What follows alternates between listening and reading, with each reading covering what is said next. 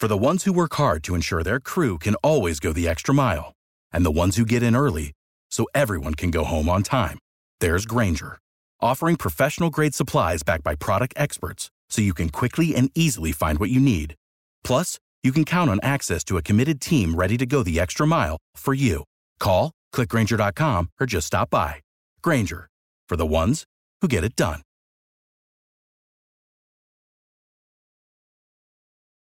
Every team, every topic, everywhere. This is Believe.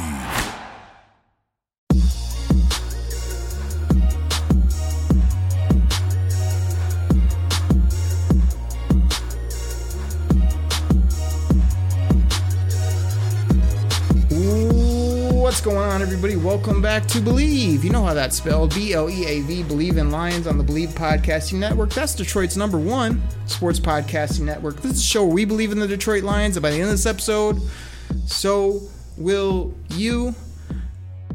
I say it almost every week. It's a special show. I'm excited about the show. I'm fired up about the show. But I mean, all the above are true today because I got a guest here on the show. A good guest, an amazing guest. I'm excited about this guest. His name is Jack Kavanaugh. He does work for Pro Football Focus. I mean, this guy's all over fantasy football. He's on different platforms.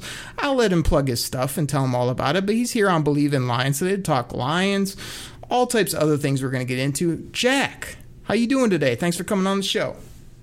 Oh, you are just so kind. That intro just completely warms my heart. I am just so honored, so excited to be a guest here today on Believe in Lions. And I'm already starting to believe. You know what? What can I say? And so you can find me over at importantnonsense.com. I host a show called Jack Knows Best, which is a best ball show where I win every week. Jack Knows Best. It's in the title. I also work for PFF and a lot of fun stuff, a lot of irons in the fire. So as always, though, just pumped to be talking about the Detroit Lions. Absolutely. That's what we do on the show. Jack, how is Believe spelled here on the show? B-L-E-A-V, of course. How else would you spell it? There's no doubt about it. And like, I think we're going to get along great. I mean, Pro Football Focus, we got that common. You love fantasy football. You already kind of talked a little smack about how great you are. I mean, I'm pretty sure I could take it to you in some best ball. We'll have to do that another day. But we're here to talk Lions today. And what we're going to get into is news and notes. I want to talk about all these injuries, not only on the Detroit Lions, but across the NFL. We're going to get into Pittsburgh, but again, it's preseason game 2. We'll talk about that. But Jack, we got roster decisions to make here on the show. I trust Brad Holmes. I love Dan Campbell, but they got to make some cuts, and so do we. So we're going to talk about some of those hard decisions today. I mean, are you ready to get into all this or what? Oh, I am more than ready. I was born ready, Derek. Let's frickin' go. Oh, man, I'm excited. But before we do, we got to get our great sponsors in here, and that's betonline.ag. I mean, a sponsor since day one, the OG. We're going to get them in. We thank them for sponsoring the show. Everybody take a quick listen to this sponsorship break, and we come back. Me and Jack are going to get after it talking Detroit Lions. Everybody, we'll be right back.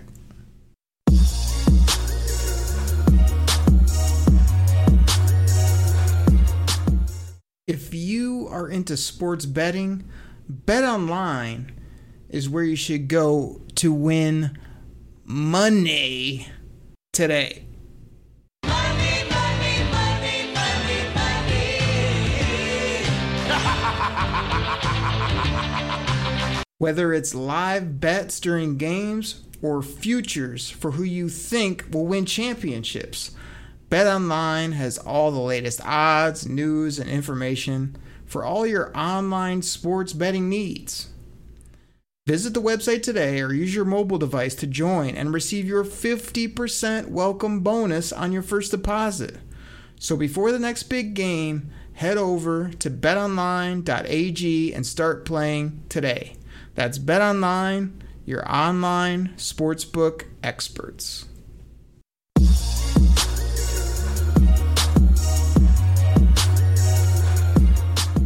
All right, everybody, what's going on? Thank you so much. Please go over to betonline.ag, put a couple ducats down. I mean, do what you do over there, but we're going to do what we do, and that's talk Lions football. So, Jack, I'm going to throw this to you. We got news and notes. I mean, you got a couple things about the Detroit Lions that are on the top of your brain, or you want me to throw things at you? Where do you want to go off the top here?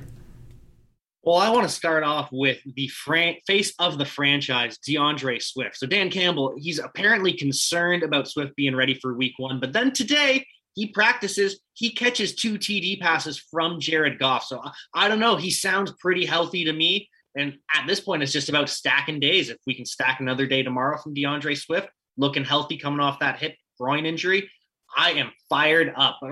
The rest of the team, I don't know. So Tyrell Williams, he's out with a groin injury. He's still expected to be back for week 1. And then Rashad Perriman is now his backup, I guess. It looks like he's lost that wide receiver 1 job. So lots of crazy stuff going on in Detroit right now. Great notes there off the top. I mean, talking about DeAndre Swift, I mean, I was on my other show, the Detroit Kool-Aid Cast, talking about him, and I said, they're about to unleash DeAndre Swift on the 49ers. Everybody is all worried that he hasn't been at practice. Every time he goes out to practice, all he does is catch passes, cut people up, and score TDs, as you mentioned. So I'm really excited about this guy. I mean, he didn't miss too much time. He had 10 touchdowns as a rookie. I think he's got all the skill set we look for. So I'm glad you're excited about him. I'm glad he's getting back in the swing of things, but I'm not really worried. He's a high-conditioned athlete, premier talent, and a guy that can catch, run, score TDs, run you over if he has to. I love everything about him. You hit on the other good injury topics and whatnot. Like, word is that Dan Campbell called up Frank Wright and said, hey, man, I'm not playing any of my guys. Just want to let you know. And Frank Wright was like, all right, cool. I won't play anybody either. So, you know, the indie game is going to be what it is. But I don't think anybody has any clue what to expect from these Lions when we really start rolling in, a week and a half, 2 weeks. What about you? No, like you said, we really don't know what to expect. Like, it looks like we're going to have Tyrell Williams out wide. Khalif Raymond is apparently going to be opposite of him on the other side. And then Amon-Ra St. Brown in the slot. It's not the worst starting offense in the league when you look at pass catchers, especially because PJ Hawkinson, absolute stud. He's apparently Jared Goff's go-to receiver. Back to DeAndre Swift, though. What's the difference between him and Alvin Kamara at this point? Like, is Jameis that much better than Jared Goff? I don't know. He's got a better offensive line in Detroit, possibly. I think the sky is the limit with DeAndre Hopkins, and I think the hate has gone too far on the Lions. I am excited about this offense, and no one seems to be except for you and me. Exactly, man. Swift can be the Kamara of this offense. You did call him DeAndre Hopkins. I'll let that slide. You're new to the show. You're a guest. It's okay. You're fired up, which I like. You did say Khalif Raymond as the other starter. I mean, that kind of makes me go, oy, oy, oy. You know, I don't know about that. I mean, there's teams that have 3-4 receivers that are all in the Pro Bowl or studs, and we're rolling out Khalif Raymond on the other side of Tyrell. I mean, it's got me a little bit worried. But here's the thing. Brad Holmes can find receivers whenever and wherever. He's not worried about that. He'll know we'll put that together at some point. So, yeah, I think, you know, Swift's going to be the man. I think Hawkinson, as you said, is just going to be heavily targeted, and they'll figure out receivers as they go. So no big worries there. Now, let me ask you this about injuries. You know, again, I said everybody's overreacting to Swift. You got Tyrell with the groin. You got Sean Haynes. You got all these people that are kind of a little dinged up. You know, it seems like all these players, these are high-end conditioned athletes at the NFL level. And 1 week into training camp, they got a groin, they pulled their back, my elbow hurts. Like, it's a little much, to be honest. Like, it just seems kind of crazy. I mean, I know this happens every year, but to me, it's more guys just trying to get out of practice, not wanting to be in preseason games, coaches wanting to be over careful with everybody. So this has been an absolute waste of a preseason, in my opinion. I feel like the Lions haven't showed any plays on the field. They haven't played any of their good players other than, 1 or 2 drives from Goff and company. Other than that, they have not shown anything. What's going on with these injuries, as well as, are you a proponent of hiding everything and not playing anybody, or would you want to see a little bit more in the preseason? I could go either way with the preseason. I think it more depends on when you don't know what you have. So we know Jared Goff is the starter. There's no competition there. So why put him at risk? Whereas a team like the New Orleans Saints or the Denver Broncos, where they have a QB competition, I get where you have to see how that offense runs in full. So obviously as a fan, I'm disappointed. I want to see Jared Goff out there slinging it. But of course, I understand it, especially as a new head coach like Dan Campbell. If all your guys go down in the preseason, or a majority of them, like happens to the Chargers every year, it seems like, that kind of puts you at risk for your job in the future. So I get it. I don't like it as a fan, but I understand it. And so I think it's just part of the game. These guys, especially Michael Brockers, he's been in one snap for practice the last couple of days. He comes in, runs one snap, and then he's out. It's just, that is when they're taking load management a little bit far. Exactly. And like I said, I'm always optimistic about the team. So I think, as long as you put everybody in bubble wrap, you got them healthy, and they come out ready to rock and roll week 1, great. There's something to be said about maybe them starting a bit slow, or guys not being fully, up to speed. You don't want to see any of those early injuries, but the preseason means nothing. Showing nothing is probably a good thing, because they could definitely surprise the Niners and company and kind of have a tough schedule. So I do have a breaking news. Do you want to know what Dan Campbell's, excuse me, ooh, I lost my voice there. You want to know what Dan freaking Campbell's plan is for week 1, Jack? You want to know?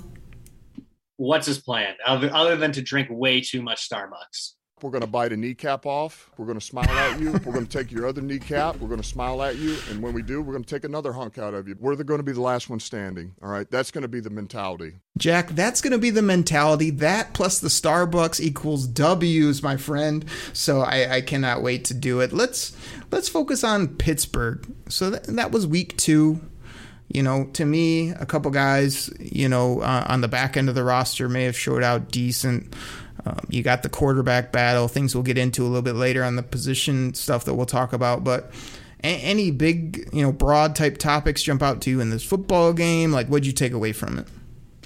Well, so I've always been told you should frame things as a compliment sandwich when you have something not nice to say. So we'll start with Jack Fox. Great name, even better leg. He might be the best punter in the NFL. So that's the start. That's the high start. The middle, terrible. Jelani Tavai, absolutely awful. It was painful to watch him at linebacker. He just struggles, and he can't read in the run game. He can't read in the pass game. It's just really frustrating to watch. I don't see how you can keep him over some of these younger linebackers, but we'll see. And then to round things out with another compliment, AJ Parker is a star in the making as a slot corner. Like, if the Lions end up putting Nickel Roby-Coleman in, I think it's a mistake. Parker has shown out as a UDFA. We don't know how high his ceiling can be. We know what Roby-Coleman is, and he's an average slot corner. Go with the kid, let him take his lumps early, and let him build on that performance in the preseason. Led the team with 8 tackles as a corner. All right, so I got 3 takes on those 3 takes you just gave me. First of all, you started off talking about the punter. Now, I know this guy's kicking 70-yard bombs. I think he was the Pro Bowler last year. Everyone and their brother loves Jack Fox. I mean, you like him because of his first name. We get it. But, to me, he's a good player. He's a good weapon. He's a punter, bro. To me, we can't start off with that as our big hang our hat on the punter, no matter how good he is. That's first and foremost. Secondly, I have exclusive audio of Jelani Tavai playing defense. You want to hear this? I don't know if I do. It might bring back painful memories. But, This is exclusive here on the show on Believe in Lions, and this is Jelani Tavai in pass coverage. This dude, as I said on Twitter, is an elephant on roller skates. He's slow. I don't care how much Weight Watchers or carb counting he's been doing. As my guy Matt Derry on Locked On Lions says, he's not good at football.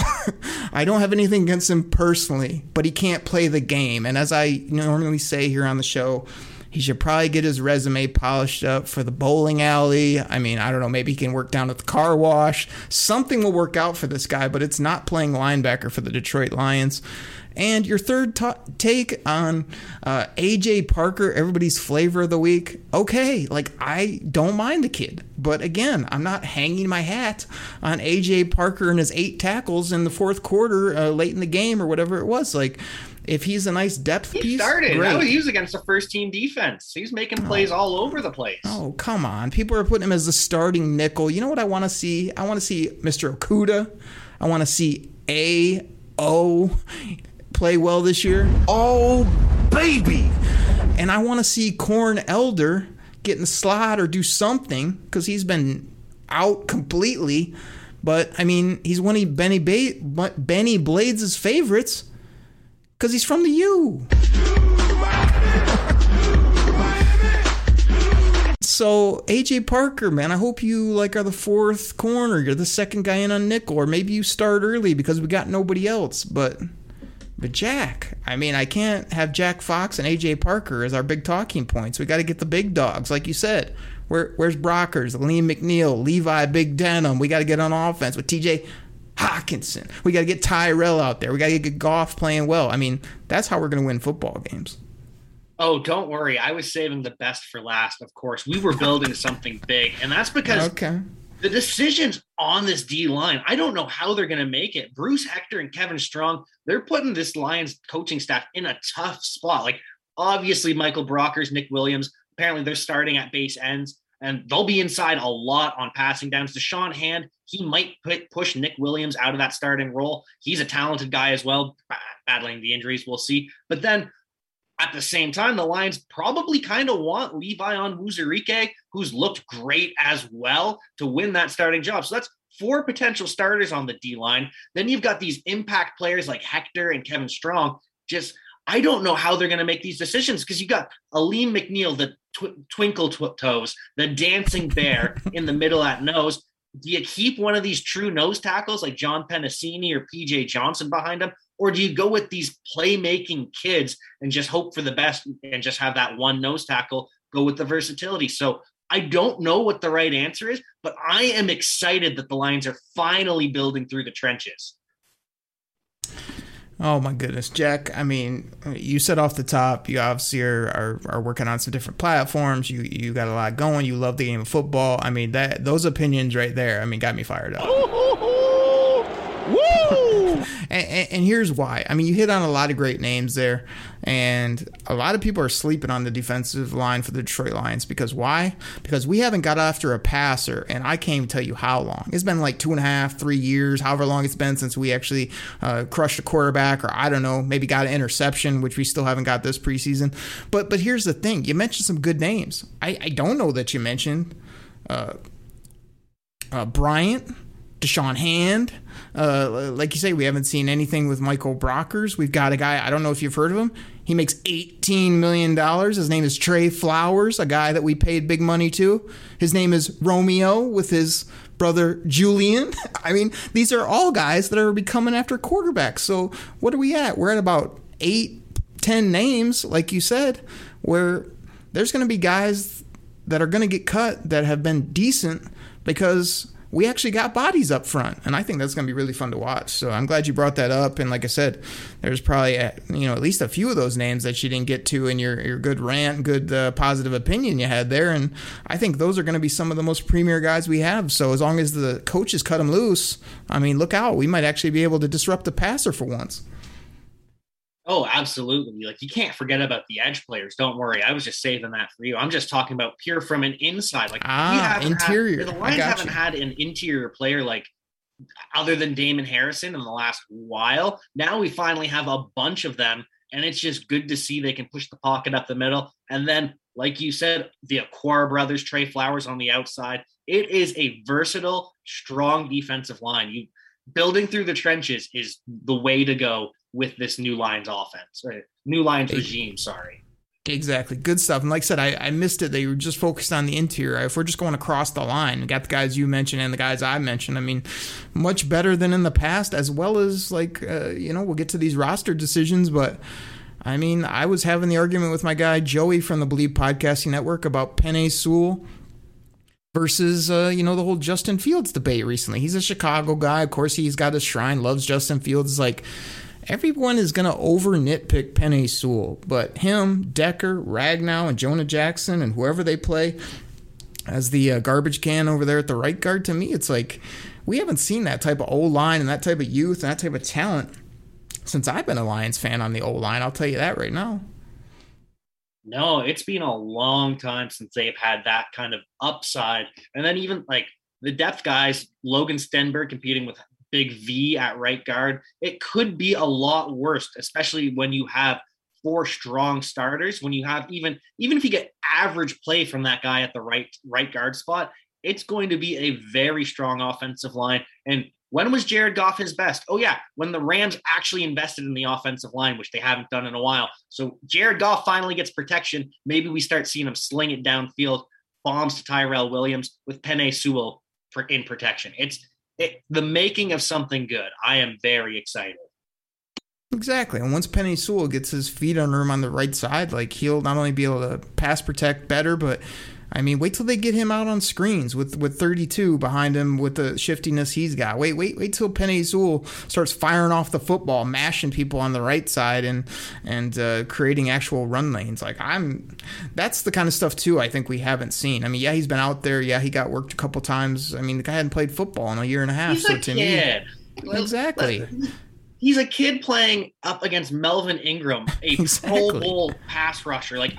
And you know what the best thing is, though? He didn't get beat the same way twice. Yeah, he got beat, but Melvin Ingram had to adjust. When he went back to that same move, Penei Sewell stonewalled him, and no one wants to talk about that the kid's learning. Exactly. Dan freaking Campbell said, yeah, he might get beat, but he's not going to get beat twice the same way. He learns, he picks it up. That's all you can ask for. I told on the Detroit Kool-Aid cast, I was like, Penei Sewell could be here for 6 years and be work his way to being a Pro Bowl type player, and the dude's like 25 at that point. Like, I mean, he just could be here for a long time. I mean, you could play O-line for a long time. He's got all the skills. Just give this dude some time. I mean, I think that was the proper pick, to be honest. I was jumping out of my chair that we got him at number 7. I mean, probably a top 4 talent, wouldn't you say? Oh, don't get me wrong. Like, I am a massive Justin Fields fan, but when you're building a team the way the Lions have to build up this roster, it doesn't make sense to draft a Justin Fields when you can actually draft a player that's going to be a franchise cornerstone. He's going to protect that eventual quarterback that you pick up. And maybe Goff is it. Maybe he's not, but you have the chance to build something around whatever that quarterback ends up being. So why not do that? Why not get the roster right? Build it through the trenches, like we keep saying, like Dan Campbell keeps doing in practice. That's the way to do it. And then Penei Sewell, you get a generational left tackle talent. Move him to the right side. Of course, it takes a little bit of time for him to adjust, but they don't make human beings that can move like him. So if he was your top non-quarterback, you were correct. He should have been the first non-quarterback taken, in my opinion. Exactly. And gosh, I cannot wait till he really gets rolling. And, the Lions now have 3 bites at the apple, basically at quarterback. You got Jared Goff. Now you see what he's got. You got 2 first-rounders in your back pocket. You also got Penei Sewell down on your team. You filled some other holes. So next year you go into the draft like BPA or just adding talent. If no QB is there and Jared Goff plays anywhere decent to above average, you roll him again. And then in the 3rd year, when, I don't know, you got 2 more first rounders, you look at the quarterback position again if you want to go at it at that point. So it's the long game. It's the right play, in my opinion. And I am absolutely excited about it on so many levels. So, Jack, gosh, this has been a pleasure having you on the show, talking football. We got so much more to get into. I need a breath, I got to tell you. So I think we were talking some fantasy football before we got recording here. I think we get another sponsor, Reality Sports Online, in here, and then come back and talk about these roster moves. Does that sound like a plan to you? Oh, yeah. You cannot forget the people at Reality Sports Online. They're too good. We cannot neglect them any further. So let's take a break, get a glass of water, and listen to some great people. Exactly. I recommend Detroit Kool-Aid. Everybody, we'll take a quick pause and we come back. I mean, me and Jack are talking about QB2, linebacker rotation, running backs, and we might get into who's the 3rd, 4th tight end, all types of other things. We're going to actually make some cuts and shake out this roster when we get back. Everybody, we'll be right back.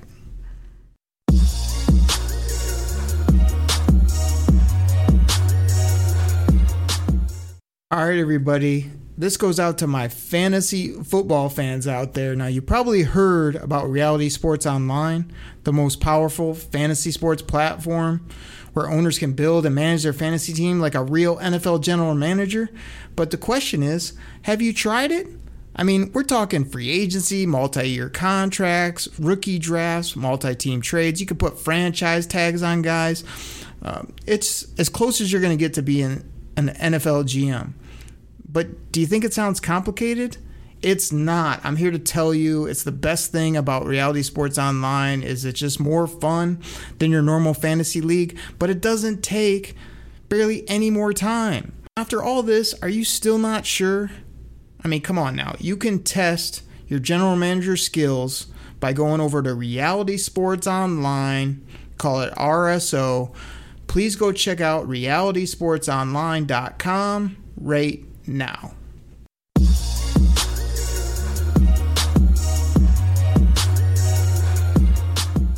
All right, everybody, we are back. I say this like every week, but I just absolutely mean it. Cannot thank the listeners of Believe in Lions enough. Love being on this platform. We BLEAV in the Lions, and I can tell by those first couple segments that Jack believes in the Lions as well, and he's got strong opinions. He's got good energy.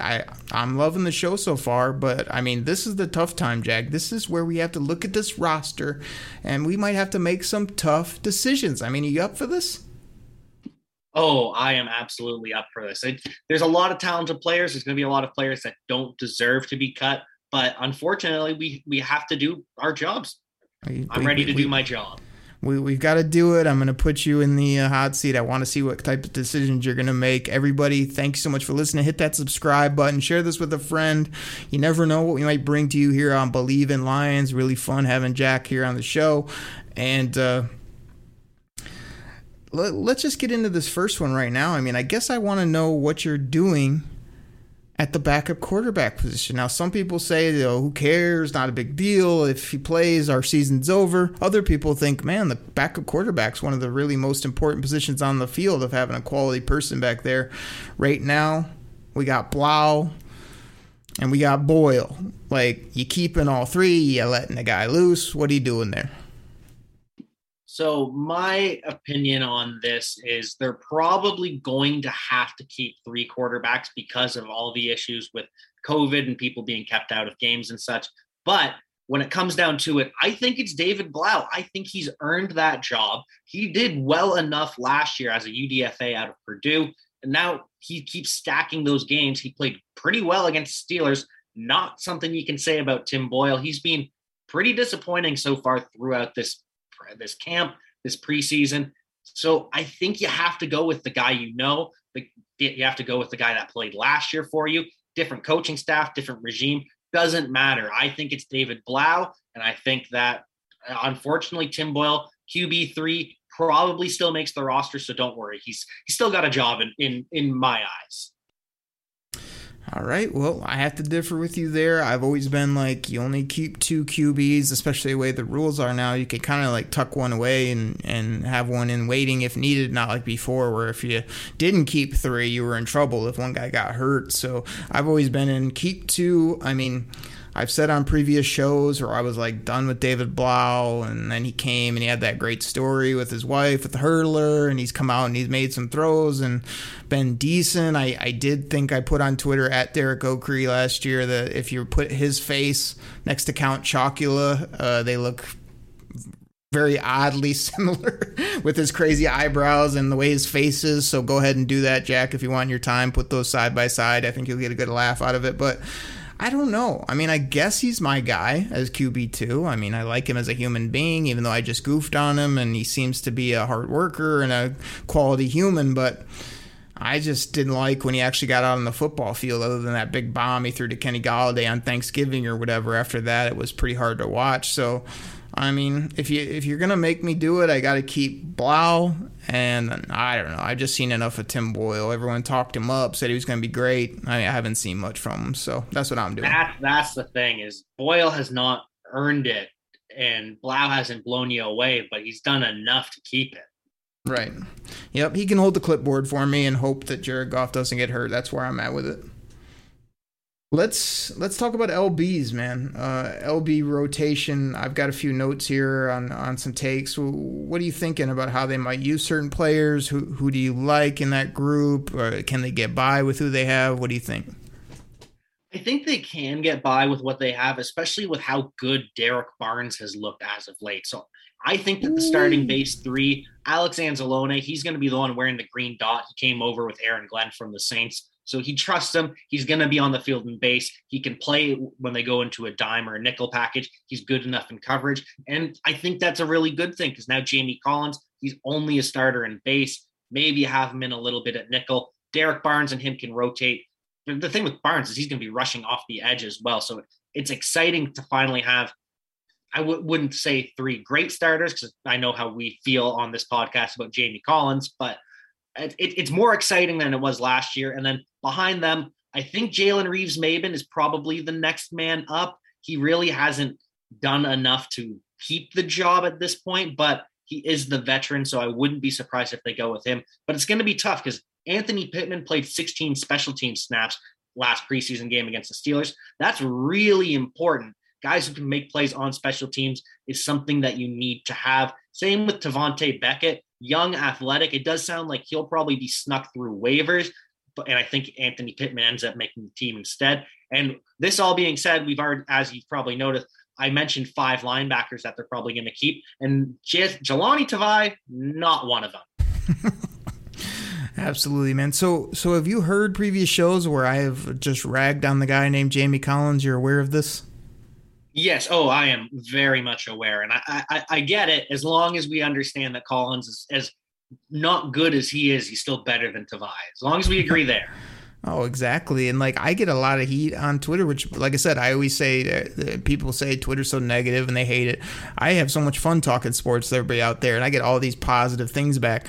But people do like to rag on me and try to tell me how good Jamie Collins is and how I don't get it and how he's an athlete and this and that. And like, I mean, I think I have a drop here for his effort overall last year. That's pitiful. I mean, it's absolutely pitiful to perform like that. Pitiful. It sucked. It stunk. Thank you, Jim Moore. That's what I thought about Jamie Collins last year. Okay, he made a couple plays. He headbutted a ref. I mean, this guy, he does just enough to stay on the roster and not enough to make $10+ million. I don't care if he can jump over 18 box sets in the weight room or whatever he does. Like, he can't cover when people cross his face. He's hit or miss on tackling. And like you said, I'm going to live with him because he's paid and because we don't have anybody better at this point. But Derek Barnes is my guy, and I've readily admitted that he wasn't highlighted and circled on my enormous draft board in the Oakrey DTO scouting office, but the minute they took this kid, all I had to do was watch his first interview with the media, and I was like, this is a future captain of the Lions. This guy gets it. He's incredible from a leadership perspective, and then when I saw him in the uniform recently, gosh, he's yoked up. He's a big old linebacker, but when he fires and runs, I mean, we're goofing on Jelani Tavai. You want to know why? Because he looks like he's in quicksand with lead shoes and in slow motion when you see Derek Barnes go. I mean, he can run, he can hit, he can diagnose. I mean, imagine that, being able to hit the right gap and go find the football, something that Tavai, Davis, Christian Jones all showed they couldn't do as much as I tried to stay in there for him. So I think you hit on all the other guys. I mean, Anzalone, to me, I don't know if you mentioned him a ton. To me, he's that vet that can kind of just settle in and maybe give us better just overall play. He's not the athlete of Collins. He's probably not the player of Derek Barnes, but he can read his keys and do what he needs to. And then, like I said, if Pittman comes along, if Beckett comes along and makes the bottom of that roster, that will probably be more entertaining to watch than what we've seen. Jalen Reeves-Maybin, I was a fan of him in the draft. He's obviously got hit by injuries, as well as they just haven't let him play enough defense. When they let this guy get out there, I think he's a decent football player at times. Yes, he's got sliced up in coverage here in the preseason, but he can run and hit people. So just don't have him cover silky tight ends or running backs and you'll be a little bit better, but let him run and hit and show his athleticism like he did at Tennessee. So that's kind of where I'm at with the linebackers, but everyone's excited about Barnes and want to see him get more reps because he looks the part, he makes plays in both these games, and he's a hell of a guy off the field. RBs, when we're talking about 4-5, like, I mean, the notes I have here is like, I think I was on a previous Believe in Lions, and I was like, his name is Reynolds, everybody. Like, okay, he had a touchdown, he had some yards. His name is what? Nick Reynolds? I don't even know. But Reynolds is his last name. And, like, I was like, he's just going to be off this roster in a few weeks. And then he came out in Pittsburgh, and I liked what I saw again. So I'm kind of like, I don't know. Maybe he is a bottom of the running back depth chart guy. But, I mean, I do like the kid out of Nebraska as well. And I was kind of bummed they cut the guy that, gosh, his name's escaping me right now. But the guy they brought on as an undrafted guy and cut him right away. I thought he had some talent when I brought him up on tape as well. So, you know, to me, it might be Reynolds or the kid from Nebraska there at the bottom of the running back chart. Yeah, so we obviously have the three locks: Mills, Swift, Jay Swaggy, and Jermar Jefferson. And we haven't even mentioned him. He only had 3 carries, averaged like 7 yards a carry against the Steelers. That kid looks special. Nice. Anyway, back to the real conversation, the running back 4-5. I do think it's Craig Reynolds. He's impressed in every facet. He's pretty good at pass blocking too. He looks like an NFL player, even though he met his teammates in the huddle. And then after that, the number 5 battle, I think it's Dedrick Mills, the boy from Nebraska, and then Godwin Ekwebuke. I think he's going to make it on the practice squad. You don't make a guy switch positions at the NFL. Godwin moved from safety to running back. You don't ask a guy to do that if you don't see something special in him. So he's probably not going to make the team, doesn't have enough experience there, but fun practice squad stash. And then it kind of comes down to Craig Reynolds, Dedrick Mills, and I go with Craig Reynolds in that scenario. Also, Jason Cabinda, the fullback, we have to remember him as well. Absolutely. Man, Jack, right off the bat, he's showing off here on the show. He's pronouncing that the safety turned running back's name. I mean, what's the next thing? Are you going to pronounce Ao's last name or something? Amani Oruwariye? Yes, I will. Oh, my goodness. Unbelievable, this guy. Yeah, like you say, Mills is the kid I was thinking about out of Nebraska, and I called him Nick Reynolds because that's one of my buddies. Shout out Nick Reynolds, I think, down in the ATL now, doing great things in the church, and a real fun dude. Selling sneaks, too, doing like some real crazy, that shoe art type stuff. Nick Reynolds, I believe. But Craig Reynolds, as you said. Honestly, maybe Craig Reynolds was doing that last week, too. Who knows? Exactly. Might have been Reynolds and Reynolds down there. I have to check on that. But Craig Reynolds is doing some things. He caught my eye the second game, I must say. But I like your take, too, on Jefferson, because you know who loves Jermar Jefferson, Jack? You want to know? Hopefully everyone, but who specifically? Brad Holmes. Did you see the video where like Dan Campbell was sitting there in round 7 like, hey, Brad, who you thinking here? And Brad Holmes was like, man, I'm taking a kid from Oregon State, man. What are you thinking? He loves him some Jermar Jefferson. He had that pick ready to go. Well, the kid had over 1,000 yards as a true freshman. And yeah, he went to Oregon State, but he still had over 1,000 yards as a true freshman. Like that's ridiculous. Exactly. I had him circled as like a 4-5 type round guy. It goes to 7. It is kind of a no-brainer. And then the reason I loved it so much is because I am on record, I think 2, maybe even 3 years ago, of falling in love with Kerryon Johnson early when he played Miami and that game he had against the New England Patriots where we actually ran for 100 yards.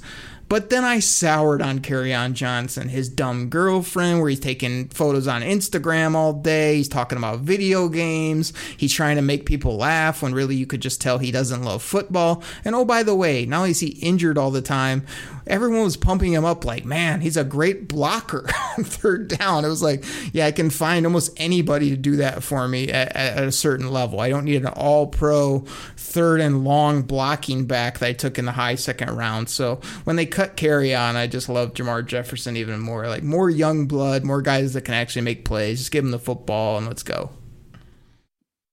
Yeah, you have to love it, the direction that the Lions are heading in. Can we say the same thing about corner, though? You got to go cheap on running backs. And when you're talking about corners, like I'm still bummed about Dunbar. Like I had some high expectations that he's going to come in here, maybe the 2, the 3, even the 4, whatever it is.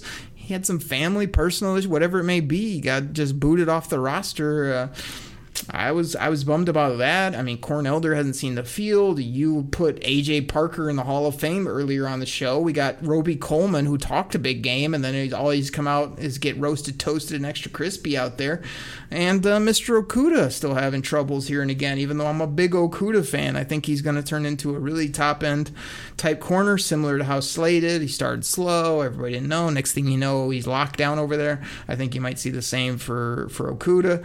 And then my guy AO is one of Dan Campbell's favorites, as well as a guy that, I mean, gosh, this guy, he's wearing number 24. I'm going to be repping that jersey this year out of respect for him. I mean, Dan Campbell just loves this guy. Oh, baby. I hope we're saying that after some passes when 24 is getting his hands on it and making plays. But I don't feel great about the corners after the top two, and I got some questions about them as well. So we'll see how it shakes out.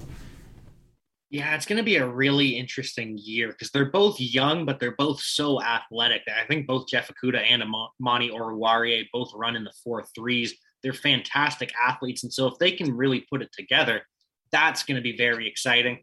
That slot battle is one that's really interesting, though. So Mike Ford originally had the job. He's completely lost it. He's now the backup at outside corner, which isn't great. It could be a lot worse.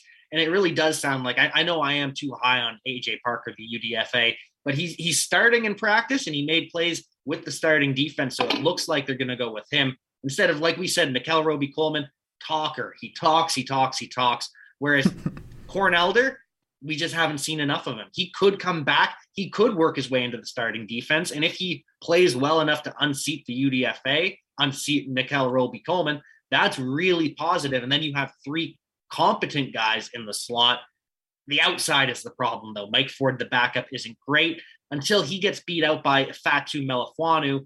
He takes the job, which would be great as well. But he's a third round rookie as well, so it's tough.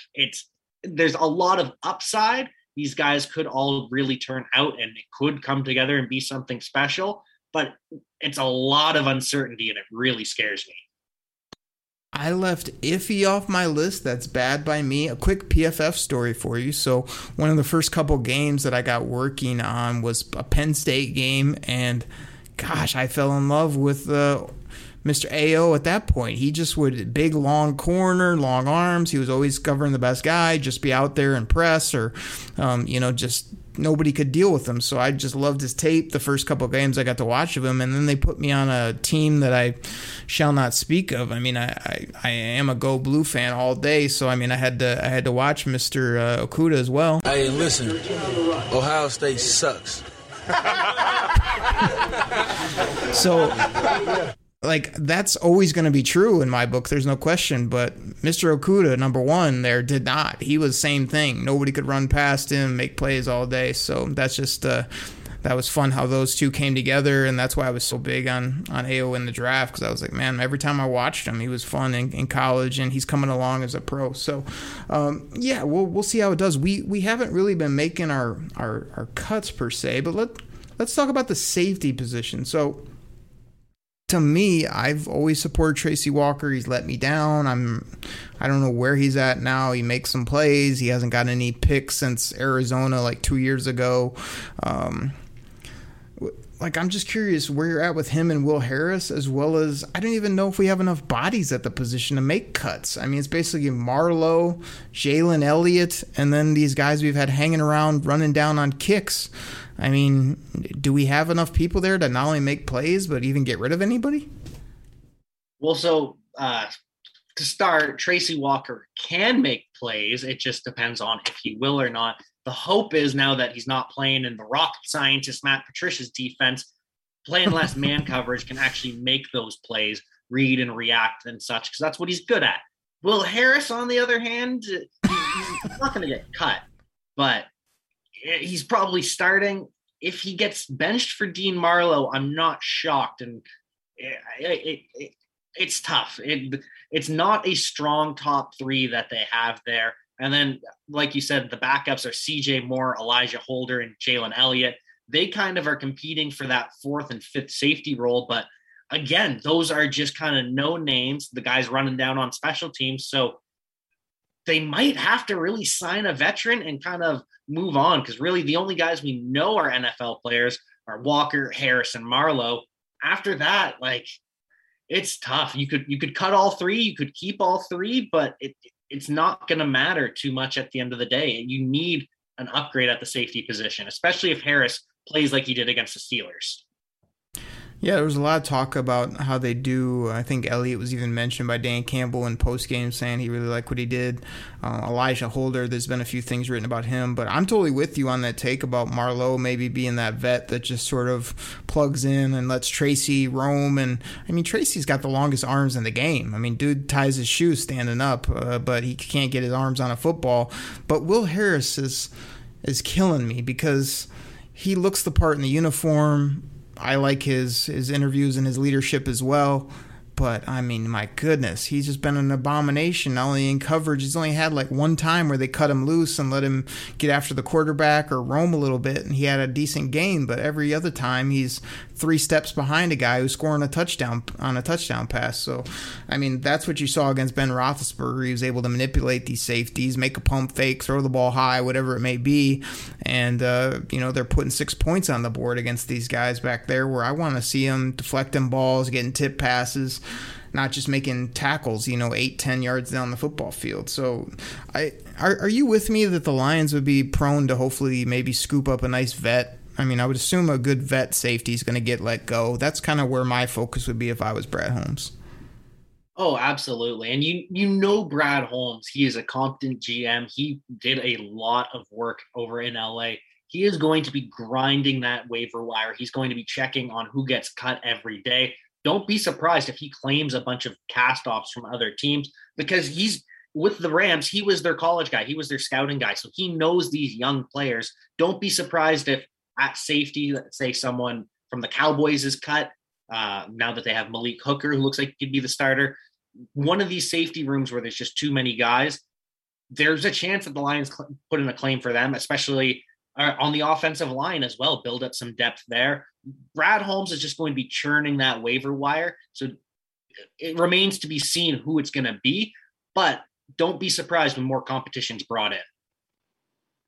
All right. Yeah. We'll see what he does. I mean, I'm with you on that point, but I've noted mentally that he hasn't made very many moves, to be honest. He's been much more of a GM that wants to see the guys he's brought in, let it play out, rather than every other day if a guy doesn't have a good practice or he's a little dinged, you're cutting him loose or getting rid of, I'd like to see him hang on to draft picks for a year or two and see what they can do, instead of burning, 4th, 5th round picks and getting rid of them as the previous regime did, as well as we'll see if he picks up people. They've got about, if my numbers are correct, about 18-some million kind of sitting around doing a bunch of nothing right now, or they got some cap space next year. So, that might be a spot. Receiver might be a spot. We talked about corner might be a spot. I think we're good at the O-line and tight end. Maybe a serviceable 2 tight end comes out, and then you push Fells down to 3, and you feel a little bit better about that position. So I'm curious to see what he'll do, because I think he is a good talent evaluator, a good GM in general, but he hasn't really shown those chops after the big trade as well as his draft class. He just sort of let it roll right now, which I'm cool with. You don't have to be changing the bottom of the roster every other day.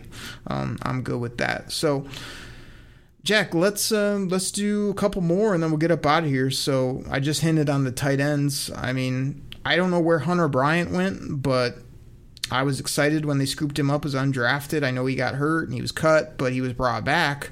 But he may be completely gone because there's been no talk about him. He hasn't been on the practice field from what I've seen. He's on IR already. He's done for the year, unfortunately. They did put him for the year. Dang, see, because when they injured him and then he cleared waivers, he came back, and I was hoping he could get right and go. But it doesn't surprise me that he's done. Elise Mack showed some things, but for some reason he's yoked up, but he can't block anyone. You got Wright, the kid out of Notre Dame. I mean, to me, there's nobody there exciting. You're just going to go with Hawk, the veteran Fells, and hope that he can get you a few plays here or there, a few chain movers, a few touchdowns. But here's the thing.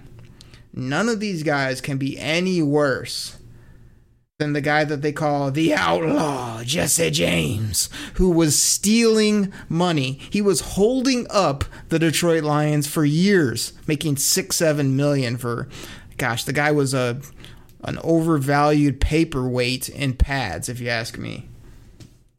Yeah, he may go down as the worst signing of the Patricia Holmes era, or not, the Patricia Quinn era. It was the worst. Him and Tease Tabor draft pick, the worst.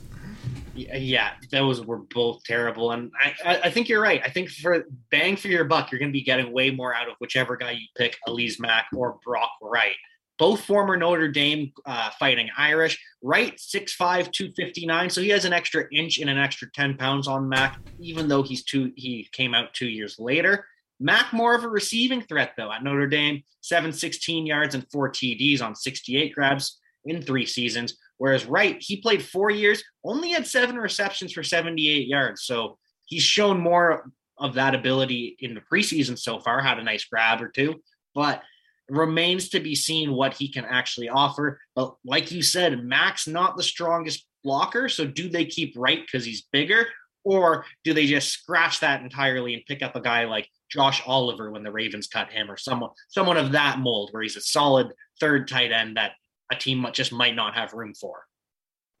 There you go. I like it. I'm just a big depth guy. I feel like you can't just roll in with Hockenson and a bunch of nobodies and think that, you're going to get by for the year. This guy can't play every snap. He's probably going to have some dings here or there. You always want to have 2 and maybe a third guy with some upside or something at most spots if possible. I know it's a numbers game and whatever, but it's another spot. I just feel like, if Hockenson balls out, stays completely healthy, and you use him at his highest level, could be great. But he goes down, it's going to be real nasty at the tight end position. So we'll see what happens. Let's finish it out with the position everybody loves to talk about here in Detroit and across the media group when you're talking about the Lions, and that's wide receiver. I mean, I get it. It's a passing league. Everybody's like, oh man, you got to have playmakers. How are they ever going to get by with no receivers? I mean, to me, even in fantasy football, I'm always like, man, I can find receivers way down the draft board because there's so many of them and there's so many guys that can, overperform. If you find the right guys that can separate, that have speed, you can scheme up plays for certain guys that even aren't that good, but if you know what you're doing on offense, you can get them open down the football field. So I'm not too worried about it. I mean, I feel like McKinley has made a few plays. Undrafted kid, has some upside, kind of a guy like I hinted on it earlier that everyone loves, Khalif Raymond. You had him in the starting lineup there on the other side. He's wearing Marvin Jones's number 11. I've seen nothing from this guy other than a bunch of practice reports saying that he's doing some things. And then, Mr. Kennedy. I mean, this guy is a guy that looks like a little slot weapon to me. He's a little ball of muscle. He's making plays, running after the catch. I mean, I don't know that I want to see Danny Amendola reincarnated here in that mold, but I'm saying Tommy Kennedy has shown me a couple things, and to me, if he comes in there at 4-5, whatever it may be, Tyrell, I'm really hoping Perriman makes it. St. Brown, I think, is going to be a target monster. So we're already down to 4-5 at that point. Kennedy slots in there and is just gritty and grimy. I don't mind it. So it's not going to be great, but I think it might overperform here at the receiver position. What do you think? Well, people seem to forget that Tyrell Williams does have a 1,000-yard reception or receiving season on his resume. The guy's not a slouch. He's probably not the ideal wide receiver one, but he's definitely a starter. And I want to make things clear. I'm not a Khalif Raymond champion. I'm just reading the practice reports that he's the other starter because Rashad Perriman isn't the starter. That's all I'm saying. So what about Quintez? On another team, maybe he gets cut, but he's taken $2 million with him, even if the Lions do move on from him. So I think he makes the team no matter what because of that guaranteed money. We'll see about that, but that puts us at a top 4 of Tyrell, Khalif Raymond, Amon-Ra St. Brown, obviously that slot PPR monster. Perriman, those are our top 4. Then we kind of had that Quintez Cephas versus Tom Kennedy. Kennedy. For the slot backup. And then outside, we've got Javon McKinley versus Sage Surratt kind of battling as the big receiver. I'm not shocked if Cephas and Tom Kennedy both make it. They end up keeping 6 receivers, but I'm also not shocked if they end up keeping McKinley as well. I think the main thing, though, is outside looking in, there's no way Damian Ratley, Geronimo Allison, or Victor Bolden make this roster, which is a shame because I was hyped about Victor Bolden after all those practice reports. All right, so real quick, a couple things. I got a hot take off the get-go. I'm a Quintez Cephas guy, I swear. He's big. He was like the star of training camp last year. When he was on the football field, he made plays. Yet you got him at 4 or 5 on the receiver depth chart. He could slide in there at 2 or 3. Considering that St. Brown. He definitely could. It's just, will he? He's it's so up in the air. I think he might surprise this year if they use him. I mean, again, had some injuries, kind of a lower level camp, but this is a guy on this type of team that I think could overperform. You also wrote off Victor Bolden. He's been talked about being Mr. Separation, getting open. I mean, these undrafted guys, McKinley, Sage Surratt, Geronimo Allison still hanging around the roster. If I had to say right now, I think Tyrell, Cephas, St. Brown are my top 3. Perriman is a question mark now, but he's going to be 4 for me with 2 upside on this type of team. And then at the bottom of the roster, I mean, gosh, because I don't know about the practice squad guys and I think I could sneak them through, I might go with Kennedy and Bolden as my oh no, I'll put Raymond in there. So maybe Kennedy and Raymond and try to get Bolden, McKinley, Surratt, any of those guys on the practice squad if you can. Yeah, I don't disagree with any of that. I've just been hearing Victor Bolden. As soon as the pads came on, he couldn't separate at all anymore. And it just broke my heart because I was very hyped about him. And I like Quintez Cephas. He could very well be the 2. I'm just reading the practice reports that it's Raymond for now. But he's a baller. He's a grinder. Cephas is just that guy where when he gets a chance, he's going to make a play. So there's no way they cut him. It's just a question of that Tom Kennedy, Javon McKinley, Sage Surratt. And I think it's a fun battle, but I think it does go to the lacrosse player, Kennedy. Exactly. We'll wait to see what they do. We're not saying this is a Hall of Fame group, a top group. We're saying that if the rest of the guys play well in the trenches on offense and defense, I think you can get away with moving chains, Jared Goff throwing on time, maybe some deep balls, and be better than expected is what I would kind of say for the Lions wideouts here at this point. It will be some tough cuts across the board, but like I say, that's why it's really intriguing. I'm glad we dove kind of deep into it because a lot of little things for fans and people to think about because they're going to have to cut a ton of guys after this 3rd game and before we get rolling. So we'll see how this roster shakes out. Jack, I want to do one other quick thing before we go, and that's talk about Dan freaking Campbell. What do you think about him on the sidelines? To me, I've been looking for a little bit more. I did see him getting after a referee. Yeah, you don't have to be running and screaming, but I was hoping for a little more juice, not only from the team, but from Dan Campbell on the sidelines. I feel like his coaches are real fiery at practice, but they're taking that very calm, stoic approach on game day, which I was hoping not to see. So have you been okay with it? Do you want more from them? Is it all like what they do against San Francisco? Where are you at with all the coaches and the player mojo here so far? Honestly, I've been pretty impressed with how he's composed himself on the sidelines, and he definitely could crank it up a notch, but at the same time, you don't want to be obnoxious. You don't want to be Rex Ryan on the sidelines. You don't want to be Rob Ryan on the sidelines. You have to toe that line. And I think Campbell's done a pretty good job of that. He's been more the dude abides rather than the 2 venties with 2 shots in each of them that he talks about in the press conferences.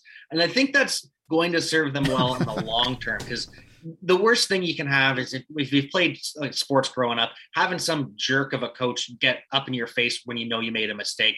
Instead, it kind of seems like he's letting his coaches coach. He's leaving it to them. He's not getting up in the players' faces and screaming at them. He's taking a more measured approach than I really expected.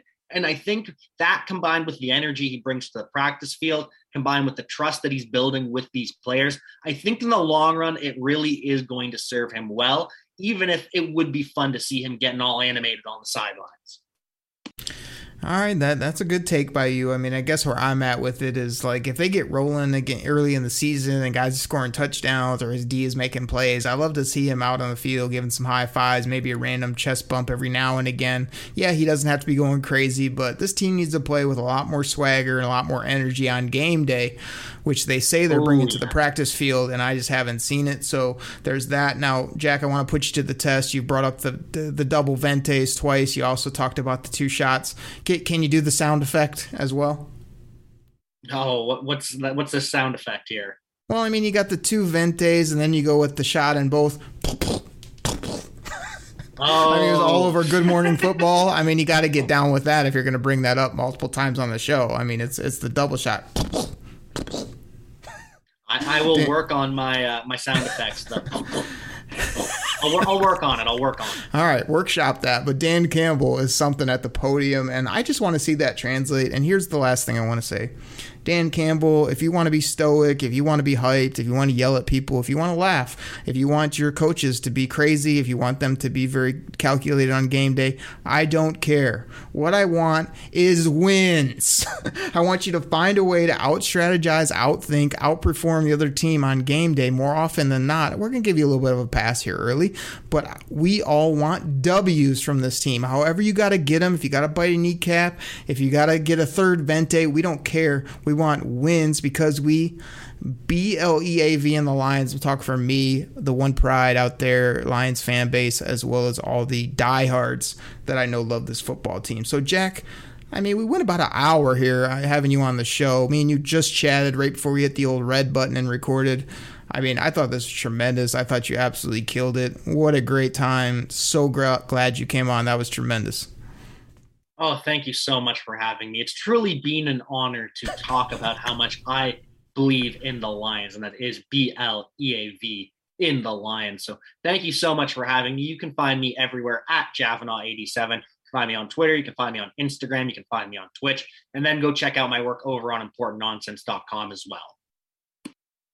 Absolutely. Everybody go check him out. Give him a follow. Check out his content. I mean, you know, we're just going to have to bring Jack back on the show. I mean, we'll talk offline. We're going to have to see what we can make happen. Maybe we can sign a deal, get him back, see what happens here on Believe in Lions. But did absolutely tremendous, doing great work at Pro Football Focus and brought some really strong, good opinions, knowledge, stats, brought it all today. And we had a fun show. So everybody, keep believing in the Lions. We are like a week and a half away from real football.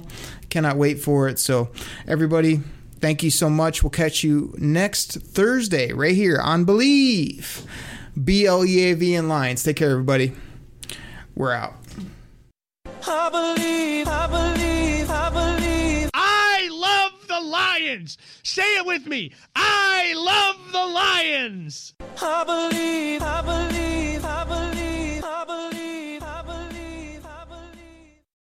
For the ones who work hard to ensure their crew can always go the extra mile, and the ones who get in early so everyone can go home on time, there's Grainger, offering professional-grade supplies backed by product experts so you can quickly and easily find what you need. Plus, you can count on access to a committed team ready to go the extra mile for you. Call, click Grainger.com, or just stop by. Grainger, for the ones who get it done.